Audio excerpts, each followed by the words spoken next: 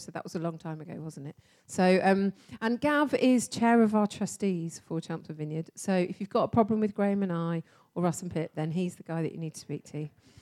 So just form a queue orderly before you leave. But we love Gav. Gav has got so much wisdom. Is involved in Trent Vineyard, which is in Nottingham, the Vineyard Church up there. Married to Ali, who's sitting here supporting him ably. Also, when I invited them to speak, I did say, you guys choose, because they both would have wisdom to share. So I'm just going to pray for Gav, and then he will share with us what the Lord's put on his heart. Yeah, Holy Spirit, would you come afresh? Father, thank you for all that you've given Gav to say to us this morning. And Lord, we ask that you would give him complete freedom to speak your heart to us. And Father, may our hearts be receptive. We want to leave here having met with you this morning, Father. I often avoid making dramatic entrances. Wow. Well, that's going to go down as a memory, isn't it? Yeah, maybe don't start the podcast like that. Do you know, we come here maybe once a year, maybe a couple of times in a year, and every time we come, we absolutely love it. And I was just trying to think, what is it that, one of the things that we love about this church? And I think it is because we wholeheartedly believe that the foundations of this church are really, really strong. And kind of reflecting on that, some of you might know that shared across all of the Vineyard churches, there's this picture of each church being a person. And the person is standing firmly on the Word of God. We get our understanding of how we interpret Scripture through the lens of the kingdom, through what Jesus said about the kingdom is coming, the kingdom is now and they're not yet, all of the different things that Jesus says about the kingdom. But there are two legs for that person. And one leg is the leg of worship, and one leg is the leg of compassion. And everything that I see here in this church is that it is founded on Scripture, and it is most definitely placed on top of those two legs of worship and compassion, whether that is literally sung worship on a Sunday or just the way that in everything the church seeks to do, it is worshipping God. But then alongside that, everything that is happening in compassion through Molsham Street and through all of the different things that you guys do is absolutely fantastic. And it's on those two legs that the body of the church sits. And it is as we reach out, as we serve others and as we seek God, that the body itself gets its stability. And I think this is a fantastic church because it is so rooted and so stable in that foundation. And I just want to encourage you, just keep going. It's brilliant. Keep doing that. Keep worshipping God. Keep being compassionate towards one another and those in the city, because that is how the body finds its stability. So keep on going. It is brilliant. But that's not what I wanted to say this morning. What I actually wanted to talk about this morning and what I feel like God has kind of put on my heart is an area that affects every single one of us. And it's probably something we don't really talk about enough. And it's the reason we don't talk about it enough is because it's a bit of a, do we really want to go there topic? And it's money. And the reality is that every single one of us is impacted by money. By what that is for our lives. And Jesus had so much to say about the area of money. He was absolutely not silent in it. And in all things, we want to become people who see things as our Heavenly Father sees them. Because when we see things the way that He sees them, we end up doing the things that He would do. And so, whilst the Bible has so much to say about money, I'm barely going to scratch the surface this morning. And before I even kind of dig in, the reality is, and I just want to say, my experience of money, how I've grown up, what my parents taught me, my working life, all those kind of things, they will be different to yours. So if at any moment in time it feels like I wouldn't say the things that I'm saying if I had lived your life, or if I had understood things from your perspective, could you just throw me a bit of grace? Because I can only speak from my own experience. But this is what I feel like God has put on my heart to share. And so where do we even start with this idea? And I think the best place to start is with the idea of comparison. And comparison is one of the things that robs us of joy. Comparison is something we must get under control if we're going to be able to look at our money and our resources through that kingdom lens. And comparison is absolutely everywhere. If you're anything like me, you'll find yourself throughout the day comparing what you do or don't have with other people. On any given day, I might compare the house that I live in, the car that I'm driving, the watch that's on my wrist, the shoes that's on my feet, all of the things that I have against something that I see someone else has. That's my point of comparison. And whilst comparison may not necessarily present itself externally, people may not necessarily know that I am doing that, it's always present internally. I remember growing up as a child, one of the key points of comparison that we had whenever we went to visit someone else's house was, what drink am I going to be offered? And in particular, if I'm offered juice, does that mean that it's a liquid that has seen a fruit at some point in its life, or is it a squash? That was always a question. And if it had seen a fruit at some point in its life, was it packaged, particularly if it was orange juice, was it packaged in our usual packaging of Sainsbury's Basics, or was it the Holy Grail, Tropicana, with bits? With bits. There we go. I'm glad we got there. And so if ever we found ourselves, myself and my two older sisters, if ever we found ourselves in a home where there was juice on offer and it was Tropicana, a secret signal went amongst all of our siblings because we were telling each other telepathically, this is a Tropicana house. You need to ask for it. But it's not just the things that we have that we compare ourselves with. You know, we compare our financial situations as well. And sometimes we project an image of what we perceive someone else's financial situation to be. But we don't necessarily know the reality behind that. We can find ourselves feeling like, oh, they appear to have so much. What about me? Where's the fairness in that? Sometimes there is a direct comparison, though. You know, maybe you found yourself coming back from a holiday, you've been talking to one of your work colleagues, making a coffee or over lunch or something like that. And as you compare notes of what you both did on that holiday that you were on last week, as they describe all of the things that they did, where they went, what they ate, what they saw, you realize that, wow, what they've done is well out of reach for me. How on earth can they afford that? How is that fair that they should get that, but I can't do the same? Shortly after Ali and I got married, we found ourselves through a range of circumstances, really, in a place where we didn't have enough money to pay for our weekly shop. We went and we put everything in the trolley. We found ourselves in Asda, and as it all went through, the final item went through, we put our card in the machine, and the cashier turned to us with those dreaded words of, "I'm sorry, your transaction has been declined." And we had no idea this was going to happen.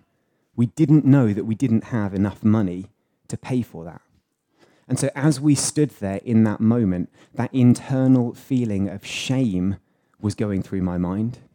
Oh my goodness, how have we managed to get to this point where we don't have enough money?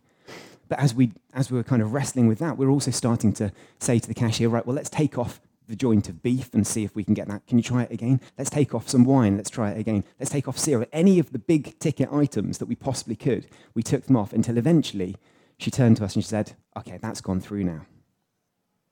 But as that process happened, shame was there, but also comparison. As I looked around and I saw other people who were seemingly going through that checkout aisle with no problem whatsoever, and some of them even had Tropicana. But you know what? More often than not, we have no idea what is backing up our perception of what someone else has. They might seemingly have, but backing that all up is crippling debt. Or they might have something that we really want, but actually they have chosen to sacrifice to have that when they could have had something much more. For each of us, comparison draws us to look at what we don't have rather than appreciating everything we have already received. Jesus taught his disciples to pray, "Give us this day our daily bread." But might it be the case that sometimes we find ourselves saying, "Give me today the same bread as you've given to someone else"? There's a verse from Proverbs chapter 30 which has a similar kind of tone to what Jesus taught in the Lord's Prayer.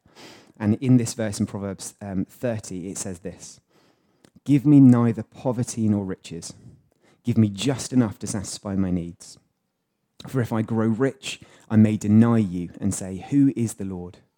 And if I'm too poor, I may steal and thus insult God's holy name." This is a verse that I've gone back to year after year, trying to meditate on and really let that settle and rest on me. And I firmly believe that for us, the only counter for comparison is the choice of contentment. We must learn the discipline of being content with what we already have, in particular when comparison rears its ugly head. And it's a discipline to do this, because it's flipping hard to do. For me and in our family, there's a number of different things that we have almost pre-made the decision of how we're going to be content. So my mobile phone company might tell me that every 2 years I'm entitled to upgrade my mobile phone. I've decided the minimum I'm going to keep my phone for is 3 years before I consider having an upgrade. That's a predetermined decision to be content. We bought our car when it had 35,000 miles on it, and our intention is to keep on driving that until it starts falling apart. There's no intention to upgrade that. We're just going to keep going for it. There are newer models. There's better technology. There's all sorts of great things out there. But we've pre-decided we're going to be content. We're going to keep going. We try and limit the number of pairs of shoes that we have in the house because it's so easy to just keep on accumulating. So I might have shoes for running and shoes for playing football and my kind of regular casual shoes. But outside of that, we try and make sure that in any of those different categories, we just have a single pair because do we need them? On various occasions, Ali and I have looked at our home, and we love houses, we love property, and we've asked that question of, would we move? Would we go somewhere that is bigger and better and fancier? But we have specifically felt like God has asked us that rather than increasing our own mortgage or in going to somewhere bigger, that actually with the margin that God has given us, that we look to use that for the sake of helping others. And we've been able to, very fortunately, help other family members and some friends and some church planters in their own homes, rather than seeking to increase the size of ours. And with each of these decisions, and there are plenty others as well, all of this is the idea that we are seeking to actively develop that muscle of contentment. It's something that we need to grow and we need to develop. It's an active process that we choose to engage in. It doesn't just happen by default. So let me just flip it on you. Is there something that God might be challenging you with? Is there something that you know that you've been allowing comparison to draw into your mind that actually perhaps it's time to make sure that you've brought that before God and said, God, where are you in this? Are you saying yes? Or might you actually be saying, choose contentment? I've heard it said that Jesus doesn't want to get hold of our stuff.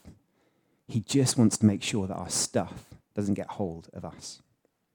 And comparison is one of the ways that our stuff can get hold of us. But contentment helps us to reset that balance and make sure that Jesus is at the center of all of those things. There's a parable that Jesus taught, which is in Luke chapter 12, which we'll read. And this parable speaks all about money. And it has been a consistent challenge to me over the years. And it's called the parable of the rich fool. So reading from Luke chapter 12, verse 13 onwards. And the conversation here is that Jesus is teaching, and then there's someone within the crowd who asks him a question. So Luke 12, verse 13 onwards. Then someone called from the crowd, "Teacher, please tell my brother to divide our father's estate with me." Jesus replied, "Friend, who made me a judge over you to decide such things as that?" Then he said, "Beware, guard against every kind of greed. Life is not measured by how much you own." Then he told them a story. A rich man had a fertile farm that produced fine crops. He said to himself, "What shall I do? I don't have any room for all my crops." Then he said, "I know. I'll tear down my barns and build bigger ones. Then I'll have room enough to store all my wheat and other goods. And I'll sit back and say to myself, my friends, you have enough stored away for years to come. Now take it easy. Eat, drink, and be merry. But God said to him, you fool, you will die this very night. Then who will get everything you worked for? Yes, a person is a fool to store up earthly wealth, but not have a rich relationship with God. So Jesus says that this farmer finds himself in a place where basically through God's blessing, through a fertile field, through the rains coming when they needed to, through things aligning that were outside of the farmer's control, he now has a bumper crop. He has more than he knows what to do with. And in that moment, he compares his capacity to store what he has been able to previously with the amount of blessing that he's received. And he makes that decision that in order to keep all of this blessing, in order to keep all of this crop for myself, I need to reconfigure my whole life so that I can enjoy it all. And Jesus is rebuking him. Jesus says that, you're going to die with these oversized barns and any good that could have come from this bumper crop. Like, where's that going to go? And this guy dies leaving behind his possessions, but also, crucially, without that rich relationship with God that Jesus highlights. And one of the challenges for me from this parable is, as I try and pursue a rich relationship with God, that idea of what will I do if I find myself in a situation where I have extra? If I find myself like that farmer where my current capacity to store the blessing is smaller than the blessing that comes along, what do I do with that excess? In that moment, I need to decide, is that blessing for me? Or actually, is that blessing for others? Is God inviting me, and sometimes he definitely does, is God inviting me to increase my standard of living? Or actually, does he want me to increase my giving? And I fully recognize that right now is an awful time to talk about this. With interest rates, with food and inflation, all those kind of things, it's a bad time to try and talk about this. Many people are just trying to break even, let alone considering having extra in their lives. So maybe it isn't something that present you needs to think about, but there's every chance that future you will need to consider this. Whether it's finding £5 in that pair of jeans that you're about to give to the charity shop and you didn't know that 5 was in existence. Whether it's that you receive £500 as a pay rise linked with a promotion or something like that. Whether it's £5,000 that you receive through an inheritance that you may or may not have been expecting. At some point in our lives, we're likely to find ourselves with extra. And that may be just for a moment, or it may be that you find yourself with extra for a sustained period. And I think that God would ask us to ask ourselves, what is the most joy that we could give to someone else by being a blessing to them? And we can be a blessing with £5, £500, £5,000. The amount doesn't really matter. We can give joy and be a blessing to others with any amount. And our relationship with God grows as we bring all of these things before him, as we put them on the table and say, God, what would you have me do with this? I have extra. Who is it for? And this idea that we are blessed to be a blessing is not a new one. This idea that we're blessed to be a blessing is one of the foundational ideas on which God's people started. All the way back in Genesis chapter 12, God calls Abraham to leave his home, to leave all of the family that he had been living with, and go to a new place. And God is going to, through Abraham, establish the nation of the Israelites. And so in Genesis chapter 12, when God calls him, he says this to him, I will make you into a great nation. I will bless you and make you famous, and you will be a blessing to others. I will bless those who bless you and curse those who treat you with contempt. All of the families on earth will be blessed through you. In that parable, if the rich fool had realized that he was blessed to be a blessing, how differently might that story have ended? The reality is that as God's people, we are blessed to bless others. Blessing has always been designed to flow from us out to others. That's why we do acts of compassion. That's why we have things like Grow Baby, because we are blessed and we want to bless others. This was always part of God's design right from the very, very start. But the reality is we cannot escape the harsh fact that there is an imbalance of blessing amongst us. Some people have extra, and other people don't. Other people seemingly have a lack. And that is just the reality of the situation we find ourselves in. But speaking about this, there's an author called Randy Alcorn. Terrible name. But in his book, The Treasure Principle, he says this: why does God give some of his children more than they need and others less than they need? So that he may use his children to help one another. When those with too much give to those with too little, 2 problems are solved. When they don't, 2 problems are perpetuated. So as we kind of move towards a close here, let me just ask the question of, is there something in you that God is putting his finger on this morning? Is there a little challenge that you've heard? Maybe you have found yourself recently deep within that comparison trap. And actually God is saying, you need to choose to bring contentment to the table. Whether you've been comparing your summer wardrobe against that of your colleagues, whether you've been comparing your shattered and dented mobile phone against that of someone else's, whether it's that you want to upgrade your coffee machine for no particularly good reason. I could talk about that for hours. I've been there. Or maybe you've sat in someone else's car. It was plush and leather. It smelt good, unlike yours. You know, we often find ourselves in that comparison place. Might it be that God is actually asking you to bring contentment rather than pursuing comparison? Perhaps it was those verses from Proverbs. You know, something stirred in you. You know, give me neither poverty nor riches. And maybe actually, like, the reality is you feel like you are closer to the poverty side rather than the riches, and that's a really hard place to be. And whilst I can't offer material change for that this morning, I know that this is a loving church in which people want to support one another. And actually, sometimes it's simply as we face up to a situation, we share it with someone else. We invite God in by being prayed for, that he blesses us in ways we weren't expecting. He brings his peace, he brings his provision, he does what only he can do. Or maybe it is that actually you find yourself in a position where you have more than you need. You are blessed. You know that.